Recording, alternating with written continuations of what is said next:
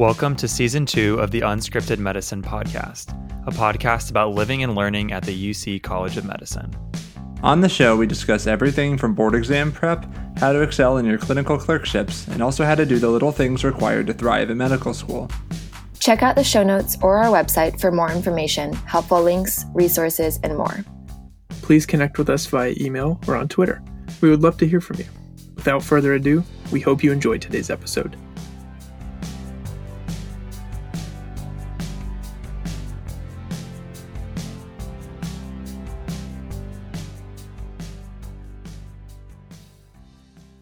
Welcome back to the Unscripted Medicine Podcast. My name's Kevin, and I'm going to be hosting today's episode.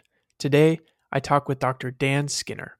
He is an associate professor of health policy at the Ohio University Heritage College of Osteopathic Medicine.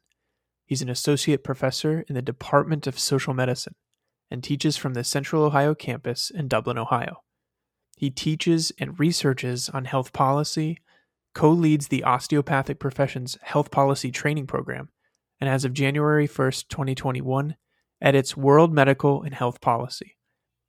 Dr. Skinner is the host of Prognosis Ohio, a podcast that dives deep into health policy topics that are relevant to Ohio. For these reasons, we're really excited to have him on the podcast, and I think you're going to really enjoy this episode. Stay tuned.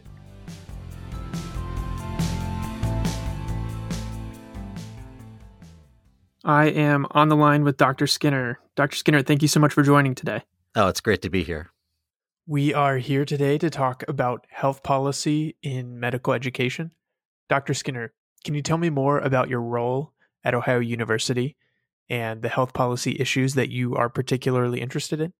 Yeah, sure. And again, it's a pleasure to be here. The podcast you all are doing at your medical school is awesome. And I think it would provide value to medical students everywhere. So I'm glad that we're opening this up a little bit and you're allowing an outsider from the medical education world to kind of come in and chat with you.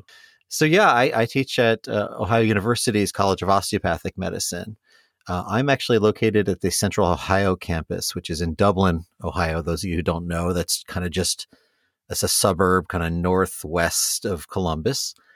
And I am an associate professor of health policy. So my job essentially is to teach medical students about the nuts and bolts of health policy, health systems. I'm a political scientist, so obviously health politics is in there. But, it's gone in different directions. I like to explore things where I am and stay interested. So that kind of takes me where it takes me. Sure. Being in Central Ohio, are there topics that you've come to take a particular focus on? Yeah, well, I should say, so I'm a New Yorker originally, and I think one of the things that has taken some time is just to learn about Ohio. It's a unique place. It's quite different from New York in many ways. The policy climate is different, although in some ways quite similar. So, in Central Ohio, you have the likely suspects. I mean, Ohio is a state of paradoxes, right? You have some of the most, highly esteemed elite medical institutions in the country here. Cincinnati Children's is routinely ranked at the top of the list. Nationwide Children's as well.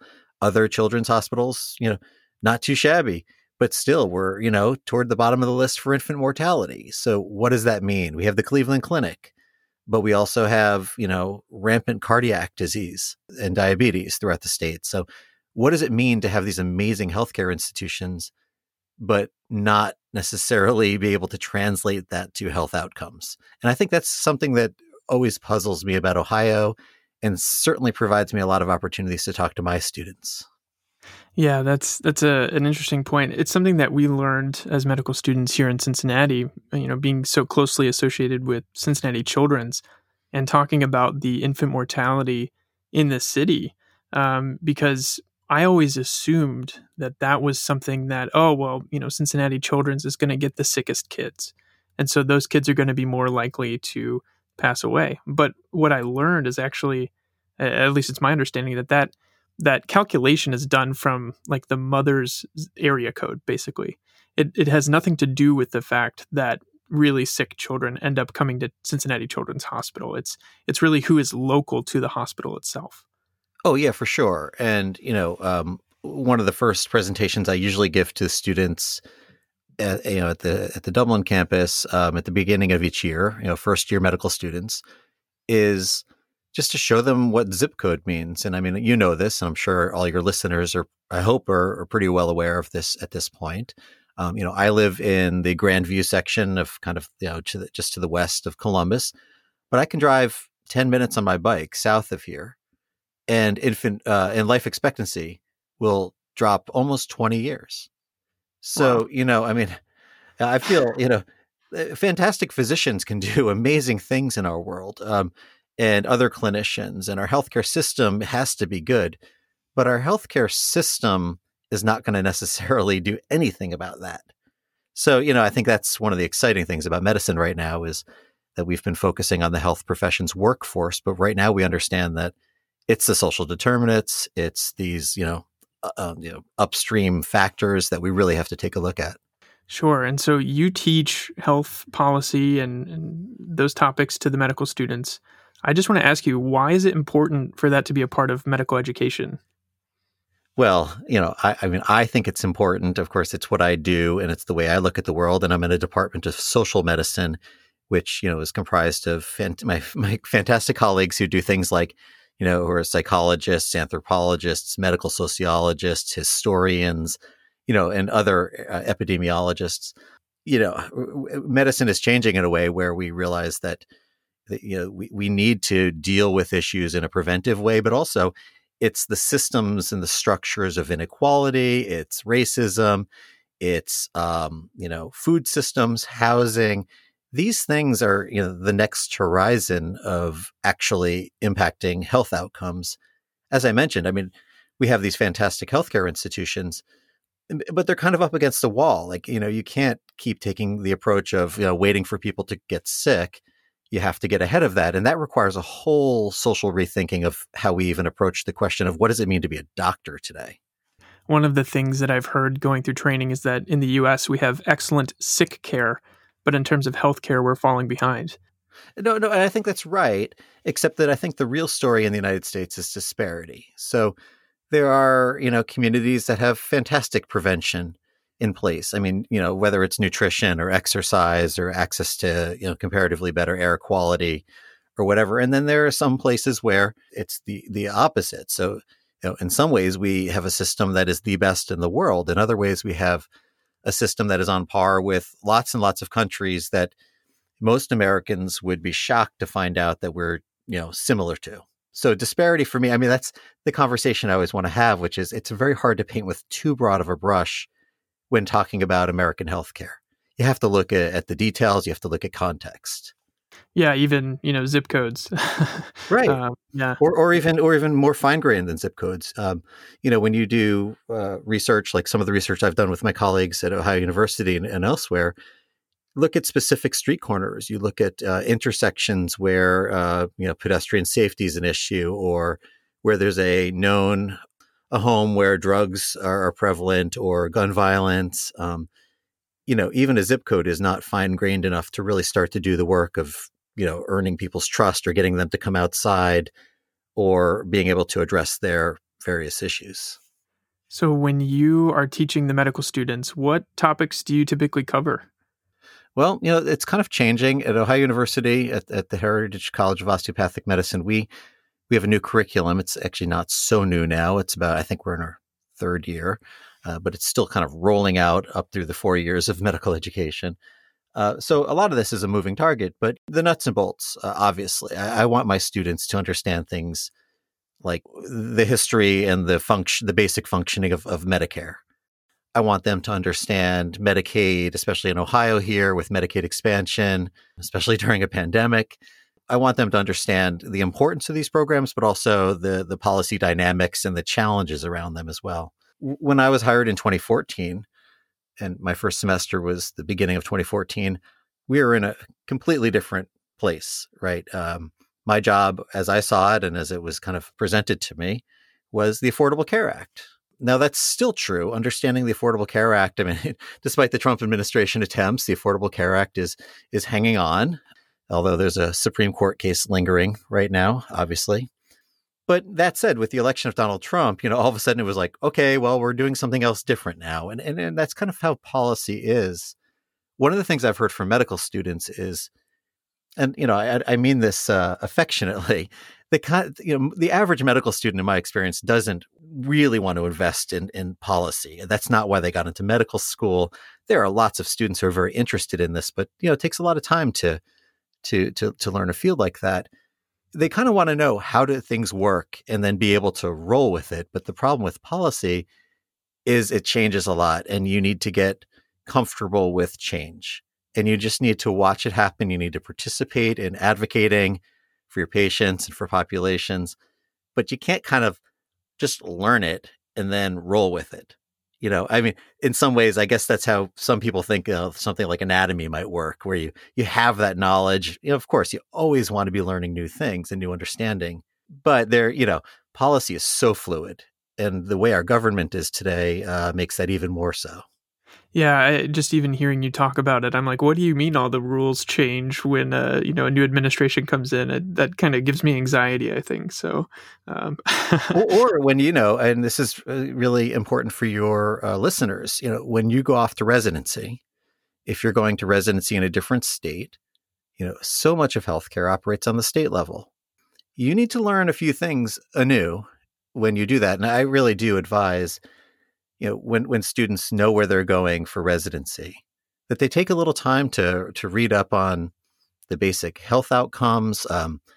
If they know, they're going to be in a specific location, look at maps, look at some of the epidemiology out there. Just understand what's going on around you. And, every time you move, you have to do that work again. But that's not a bad thing. I mean, once you learn how to do that kind of analysis, then you know how to do that kind of analysis. But definitely context is really important. When do you get to sit down with the medical students? At what point in their training are you with them? So again, that's a little bit of a moving target. Typically have been able to give some of the very early presentations, which I think some of my social medicine colleagues and I, we share in doing that, kind of orienting the students at the beginning. I mean, every medical college has a basic question to ask, which is what kind of physicians do you want to train? What distinguishes you? We're an osteopathic college that might factor into this in some way, but also we're a college, at a public university with a certain kind of mission that we're supposed to fulfill. In our case, primary care in underserved populations within the state of Ohio. So orienting them at the beginning is one thing. And then really, it's just right now with the changes in our curriculum, there's a shifting going on of kind of where do the different pieces go best, and while we want to make sure we're covering all the bases, where things go, I think is a constant conversation. I'll give you an example. I mean, we have a case-based curriculum now, and, you have a case that has an occupational issue or something like that. Well, that's a good time to talk about.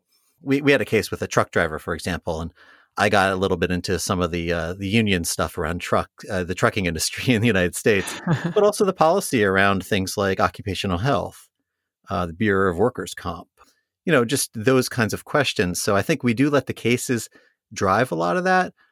But of course, I want every student to know the basic touch points of the system. And I want the students to know cost, access, and quality, and the different kinds of framings around that. I will also just mention in the fourth year, I currently teach a healthcare clerkship that's a 2-week focus on policy and systems. So that's my chance at the end to kind of make sure that these students, most of them have already matched, most of them are kind of, 1 foot out the door. And it's a chance to sit down and to talk with them. And a lot of them say, well, I really wish I knew this 4 years ago. You know how medical school works, right? You can't do everything all the time. Yeah, that's a really cool experience to be able to have as a fourth-year student. Here at UC, we start medical school with a physician and society block. It's a 3-week block, and we learn about relevant topics, social determinants of health. We learn about basics of insurance. It's a really good primer, and it's also just kind of a great way to ease us into medical school. But I find that now as a fourth year student, some of that content is a little bit removed. I've learned a lot since then, and my brain has finite space, I've found. And so honestly, I would really benefit from like a 2-week intensive refresher course to go over relevant areas. In 6 months, I'm going to be a practicing resident physician. Yeah. There are going to be things that are really important for me to know. And I think the fourth year is just such a perfect time to do that. Well, depending on, where you go for residency, I'm seeing, and actually I do give quite a few talks to residency programs. And actually I'm noticing that that's an increasing thing. So I do think residency programs are creating, brown bag events for their residents to talk about things like, the recent Supreme Court case or just, topics. And I welcome those opportunities, but I also, and I don't know all that's out there. I happen to know a lot about the osteopathic world specifically, and there's kind of a track in our world. And, there's a residency program in policy studies for residents, right? It's called the TIPS program. I am the co-director of the National Health Policy Fellowship, which is for mid-career physicians who are out of residency. So, if we do some during, medical education is at the undergraduate level, more in the graduate level, and then those who really want to do this can avail themselves of those opportunities later. I think it's really important. And I think when you think about something like health policy, I mean, one of the things is just paying attention, just knowing how to read here and there, follow the issues that are important to you. It doesn't need to be, a huge commitment, but just paying attention so what's going on in the news. And there are a few ways to do that. But then also, those who want to formalize it a little bit more, there are a bunch of opportunities for doing that. So you don't have to feel like you need to do it all at one point. And I find that with medical students, their anxiety is so high about not knowing. I have students come into my office, at least in pre-pandemic days when I had an office, and they say, I'm so embarrassed. I don't even know what the Affordable Care Act really is, and that's an opportunity to do what I'm supposed to do, which is be a teacher. I'm curious. It sounds like you have interactions with clinicians at every level, student, resident physician, and then physicians who are well into their careers. Yeah. Do you find that there are certain topics that are of particular interest to students, or, is that different from what the residents are coming to you to talk about, or the practicing clinicians? Yeah, I'm hesitant to give too firm of an answer as though I really have the 360-degree angle on this. It's my sense, though, that, here's a problem. And I train physicians, so I will just say at the outset, I like physicians a lot. I have a lot of affection for them. However, most of, you like the however, right? Yeah. Most of what physicians know about healthcare, and I mean the non-medical parts, like the healthcare systems, whether the ACA is good or, Medicare, whatever. Most of what people historically have learned has come from other clinicians. And that worries me. I mean, any kind of an echo chamber worries me. And that's also true of health policy people. Like sometimes we need to talk to more clinicians about what their experiences are. But it's increasingly the case that health policy is becoming driven by broader concerns. I'll give you climate change as a great example. I mean, if you read the history of physician involvement in health policy, and I always push Paul Starr's book, The Social Transformation of American Medicine. If anybody ever wants to invest in reading a nice chunky history that has a lot of it will change your life, because you realize, I mean, the AMA in particular, its history is particularly nasty. In putting physicians' interests before the interests of patients and populations, always at the table, always shutting down Medicare or Medicaid, trying to stop anything that they saw as affecting physicians' bottom lines, even when those things would have been really great for American patients, for Americans. That's loosened up a lot. You see physicians advocating for Medicare for all kind of stuff now. You see certainly the climate change groups that are pretty well organized. So I think they've become less stakeholderish. That's the way I like to put it. They're not just at the table arguing for tort reform to protect themselves from lawsuits or to their bottom lines. They're often increasingly thinking about patients in these public discussions. I mean, physicians have every right to look after things that help themselves or secure their careers or lighten their debt load or whatever it might be. But that's not all that policy is. And I'm really optimistic by what I see coming out of the residency programs and the physicians, this generation of physicians who are doing more of that.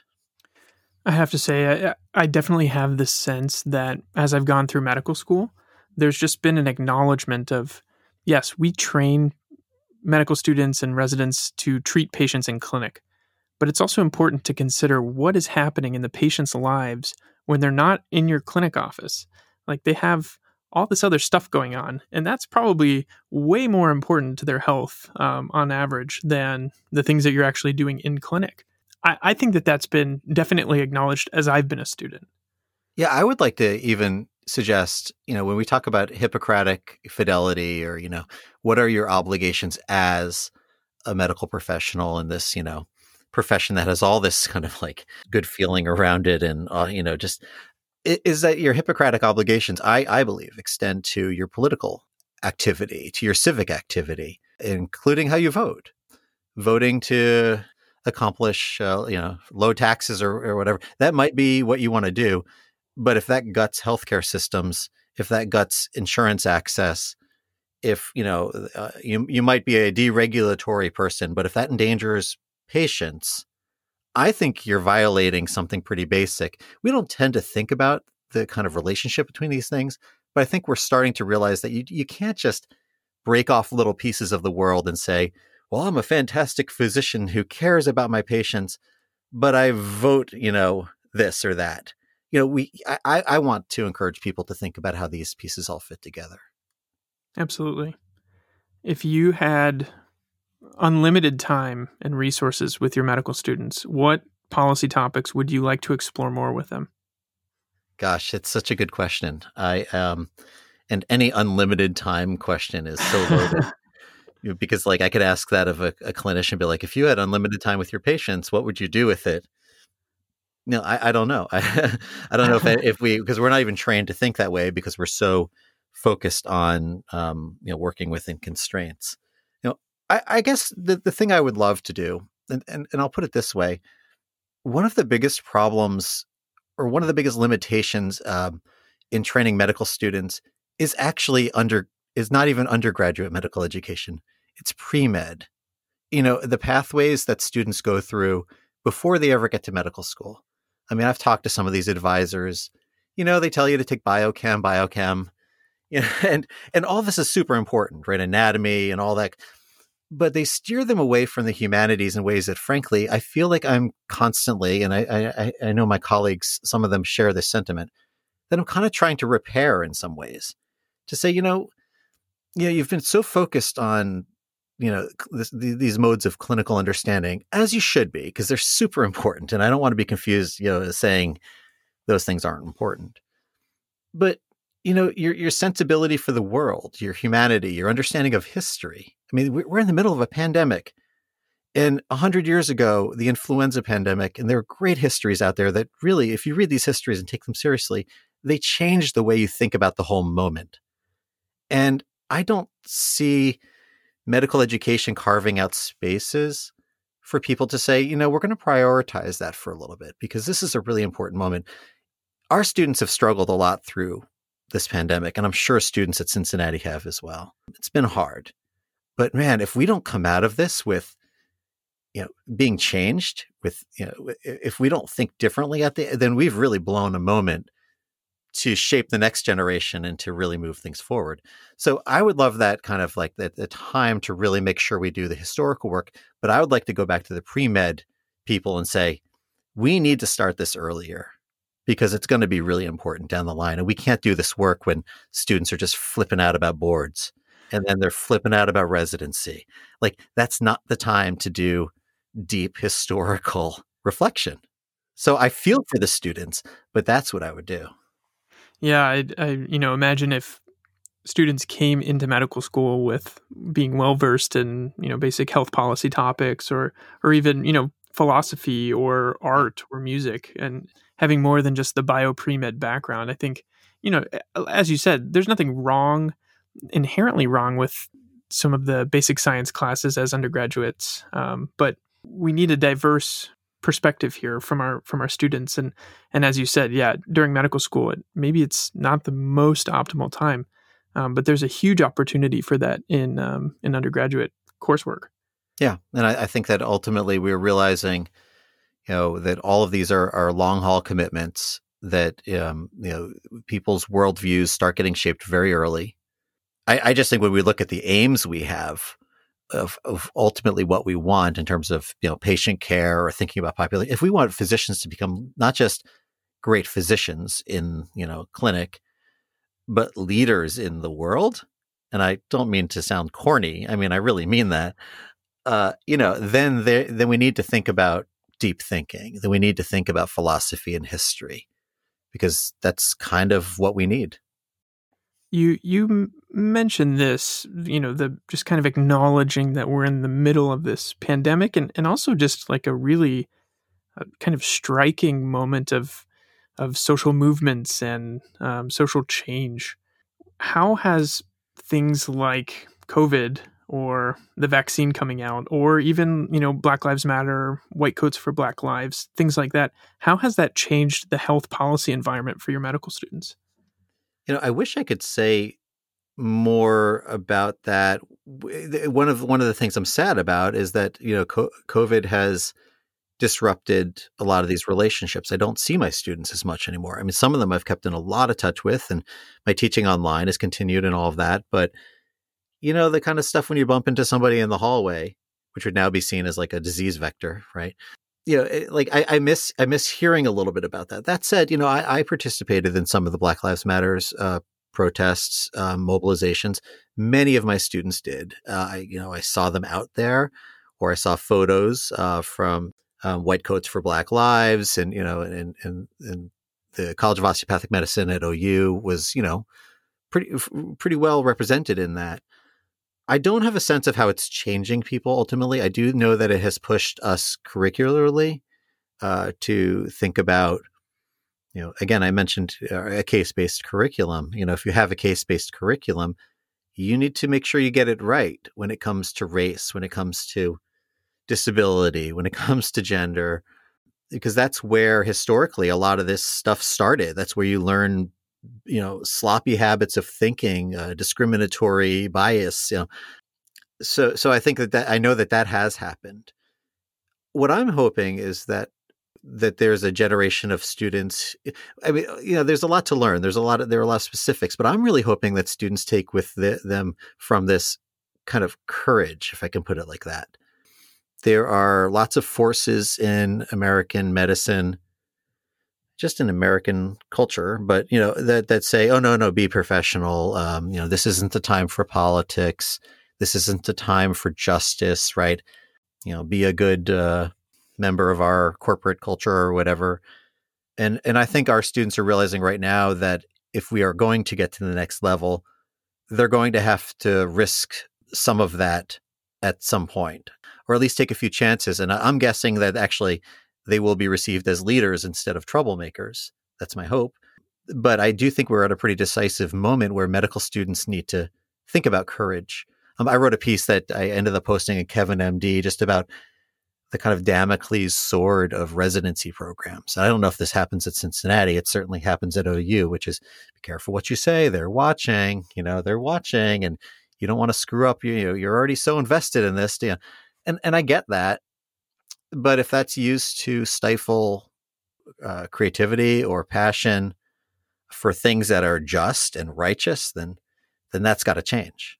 So those are some of the things that I kind of think are related to that question. Yeah. I mean, even speaking personally, we started this podcast now just about 2 years ago, and there are certainly topics that we're passionate about as a team, and there are things that we're interested in, and things that we may even want to advocate for. But I think as a team so far, our conversations have led us to, as you've said, be careful, to be mindful of our professional presence, because, as you said, residency is this thing that it's always in the background and you're always thinking about it. And you don't want to do anything that could possibly affect your chances there. But at the same time, we're kind of acknowledging that, as you said, there needs to be some courage. And at the end of the day, that's how change happens, is by people actually, instead of just going with the status quo, kind of making a difference. So I think that that's something that we as a podcast team are starting to talk more and more about. Yeah, I don't know how to get to that point, but I will say one of the things I would love to do, I would love to see the tables flipped a little bit. I would love to see residency programs have to sell to all you fantastic medical students why you should come to their program. Instead of this, kind of, that we have the pick of the litter and, you all have to behave and like do these things. I really would love to see that. I would love, for example, for residency programs that are committed to social justice, that are committed to patient-centered, population-centered care, to have to state that, even some kind of like, I don't know, national standard or something where, or a statement where they could sign on and say, look, we want you to go and participate in protest for things that are righteous, right? And to alleviate medical students of some of that anxiety, because what I see with so many students is they internalize all of that.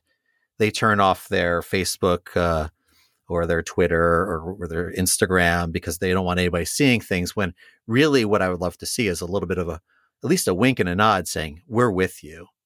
And that would be that'd be a radical shift in kind of the whole power dynamic of residency, I think. There's a tangible or a kind of a real world example here. As I was on the interview trail this fall, kind of in November, election season time, one of the questions that always came up, whether it was one of the resident socials or actually during the interview day itself, was, do you have a plan to make sure that your residents get a chance to vote? And other than that, I think programs that are really thinking about these things, it's obvious. And the flip side of that is, for me, it was really obvious when a program wasn't. I think that we might be stepping in that direction to some degree. At least when I was on the interview trail for internal medicine, there was a lot of programs that seemed to be actually really thinking hard about these topics. Yeah, and my sense is, and this makes a lot of sense for those who know kind of where the political lines tend to get drawn in medicine, but pediatrics and family med and internal med to some degree, maybe OBG, tend to be a bit more open to these kinds of conversations. But then when you start looking at, ortho or, whatever, you pick your specialty, like there are kind of like bents to some of these traditions historically. There's also, it kind of skews with the whole salary structure of those worlds as well, which is not surprising. But yeah, I think that's interesting. Certainly the people at Cincinnati Children's, Nationwide Children's, they've been out in the streets. They've been out in the protests. They take voting seriously. And I know quite a few people who are, very politically active. And I think in being politically active, especially when you're I think of Dr. Ray Bignell, for example, who's a nephrologist at Nationwide Children's, when you see leaders in the field being political, but also responsibly political, speaking carefully but passionately, like that will empower generations of students coming up to say, I can do that too. But we also need to work with them to make sure they get training in how to do that, whether it's speaking or working on the writing or social media practice or what have you. Do you think that there are ways to provide more protections for students who are interested in policy and specifically in advocacy?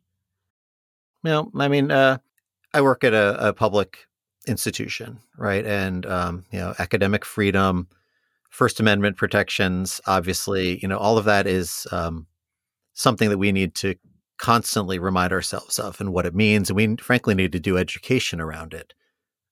Now, the First Amendment doesn't protect you from, consequences of things you say. Like, if you work for a private employer and they don't like what you're saying, and residency falls into that category in a lot of cases, right? So, I think understanding the law, understanding the Constitution, taking seriously a tradition of radical free speech. There have been some fantastic examples during COVID, and I'm happy to send some to you if you want to put them up with the show, of physicians speaking out, getting in trouble for speaking out, but then the backlash for them getting in trouble being so big that they had to acknowledge that these people were just doing what was right.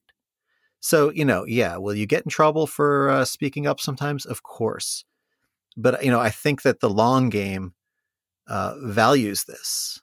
And there are more people behind you than you realize.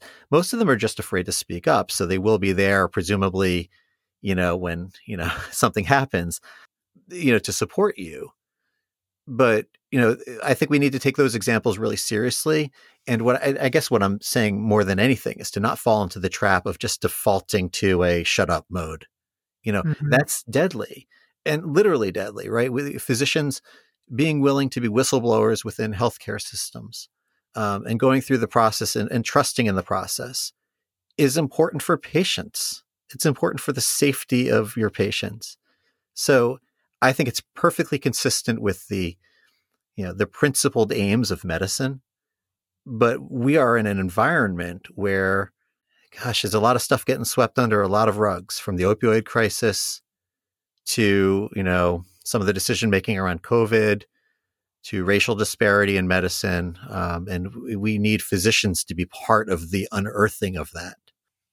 One of the things that's been striking to me is, since COVID has come and, changed the environment completely, things like cancer screenings and diabetes management and, just basic health things that were everyday occurrences got pushed back.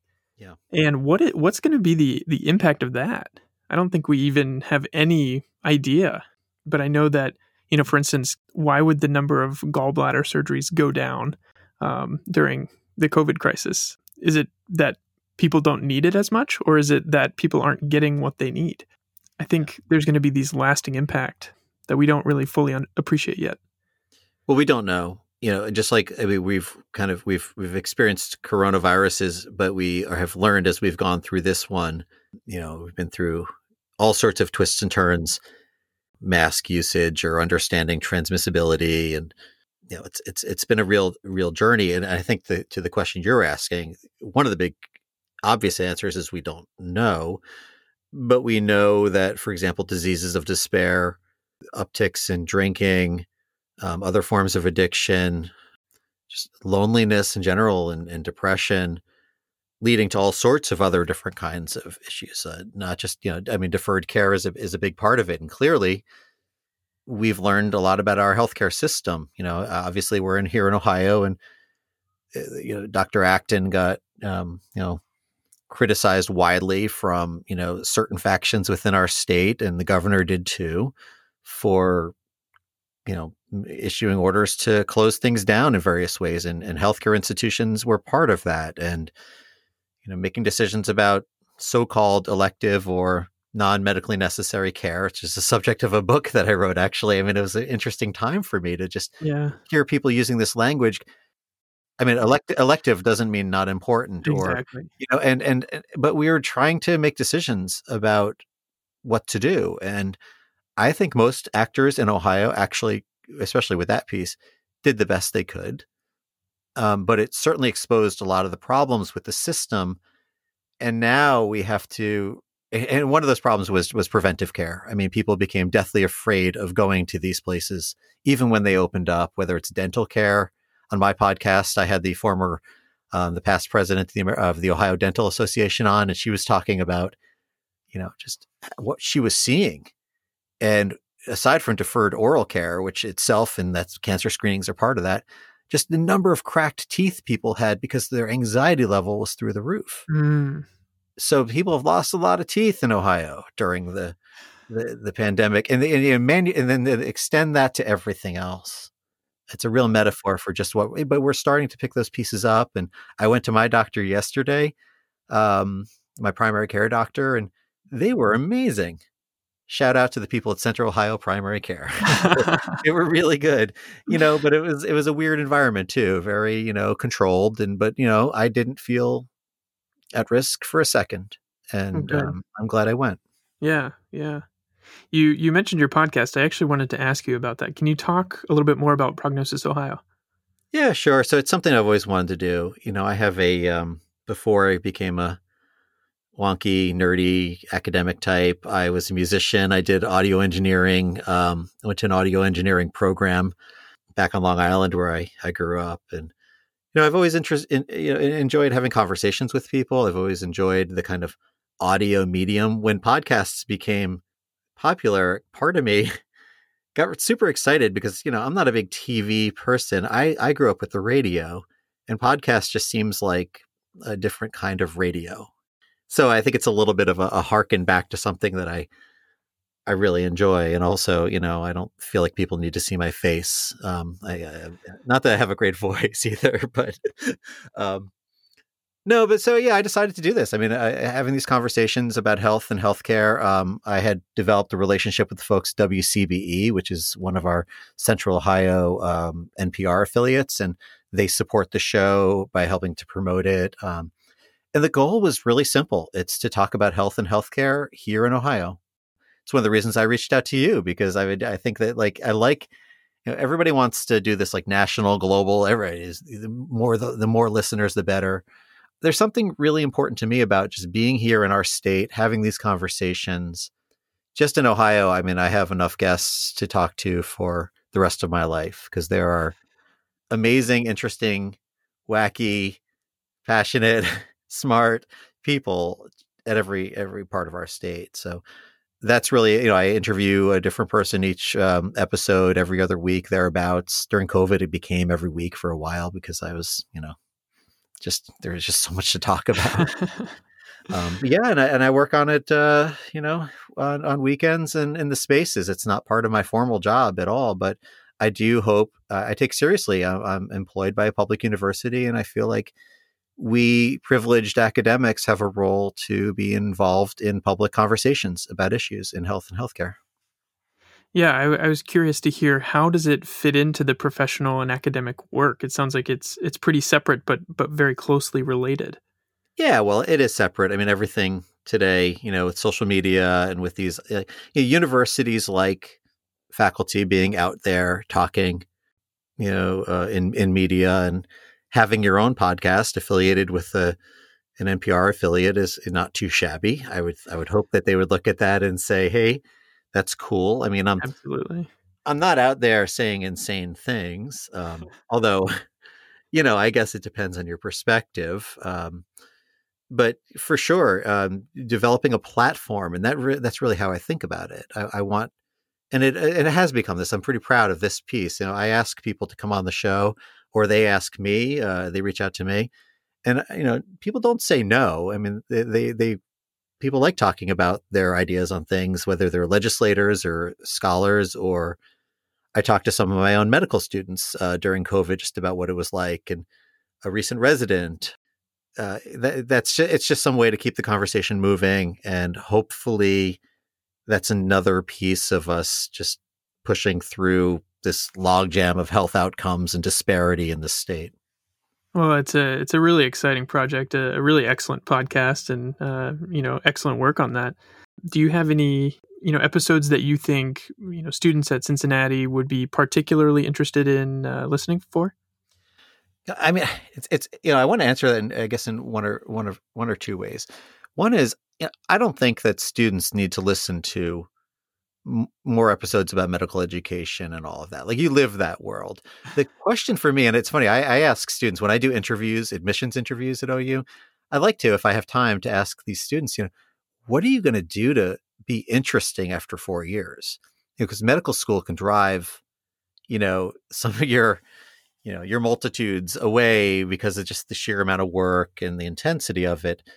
And I think so. I hope that students develop kind of media diets where they are listening to things that push them a little bit out, So, like I mentioned the interview with the on dentistry. I did an interview with the good folks at Ohio State at the nursing program there about COVID and some other issues. That was on the anniversary of Florence Nightingale's birthday. We did that.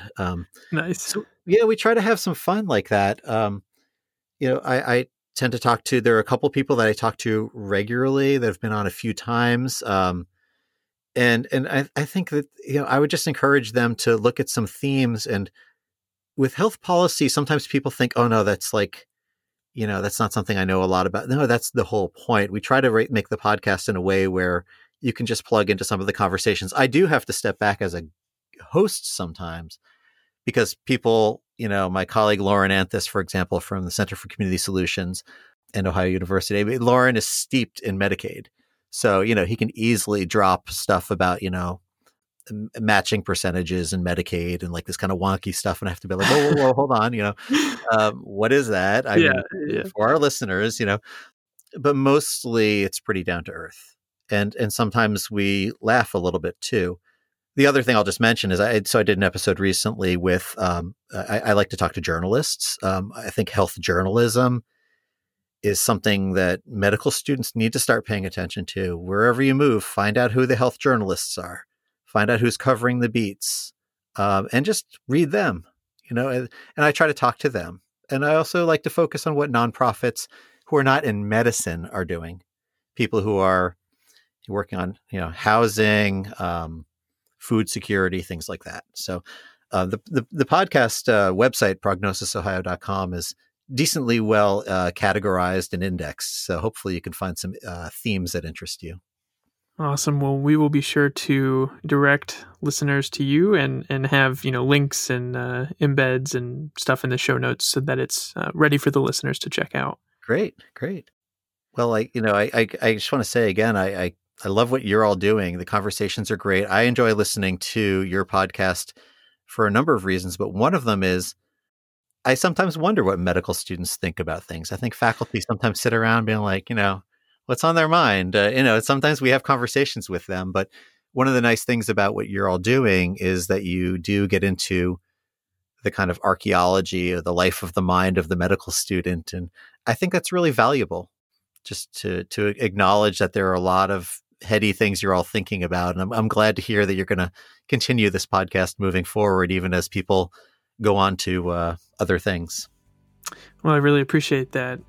Dr. Skinner, thank you so much for coming on today. Thanks. Appreciate it. Take care.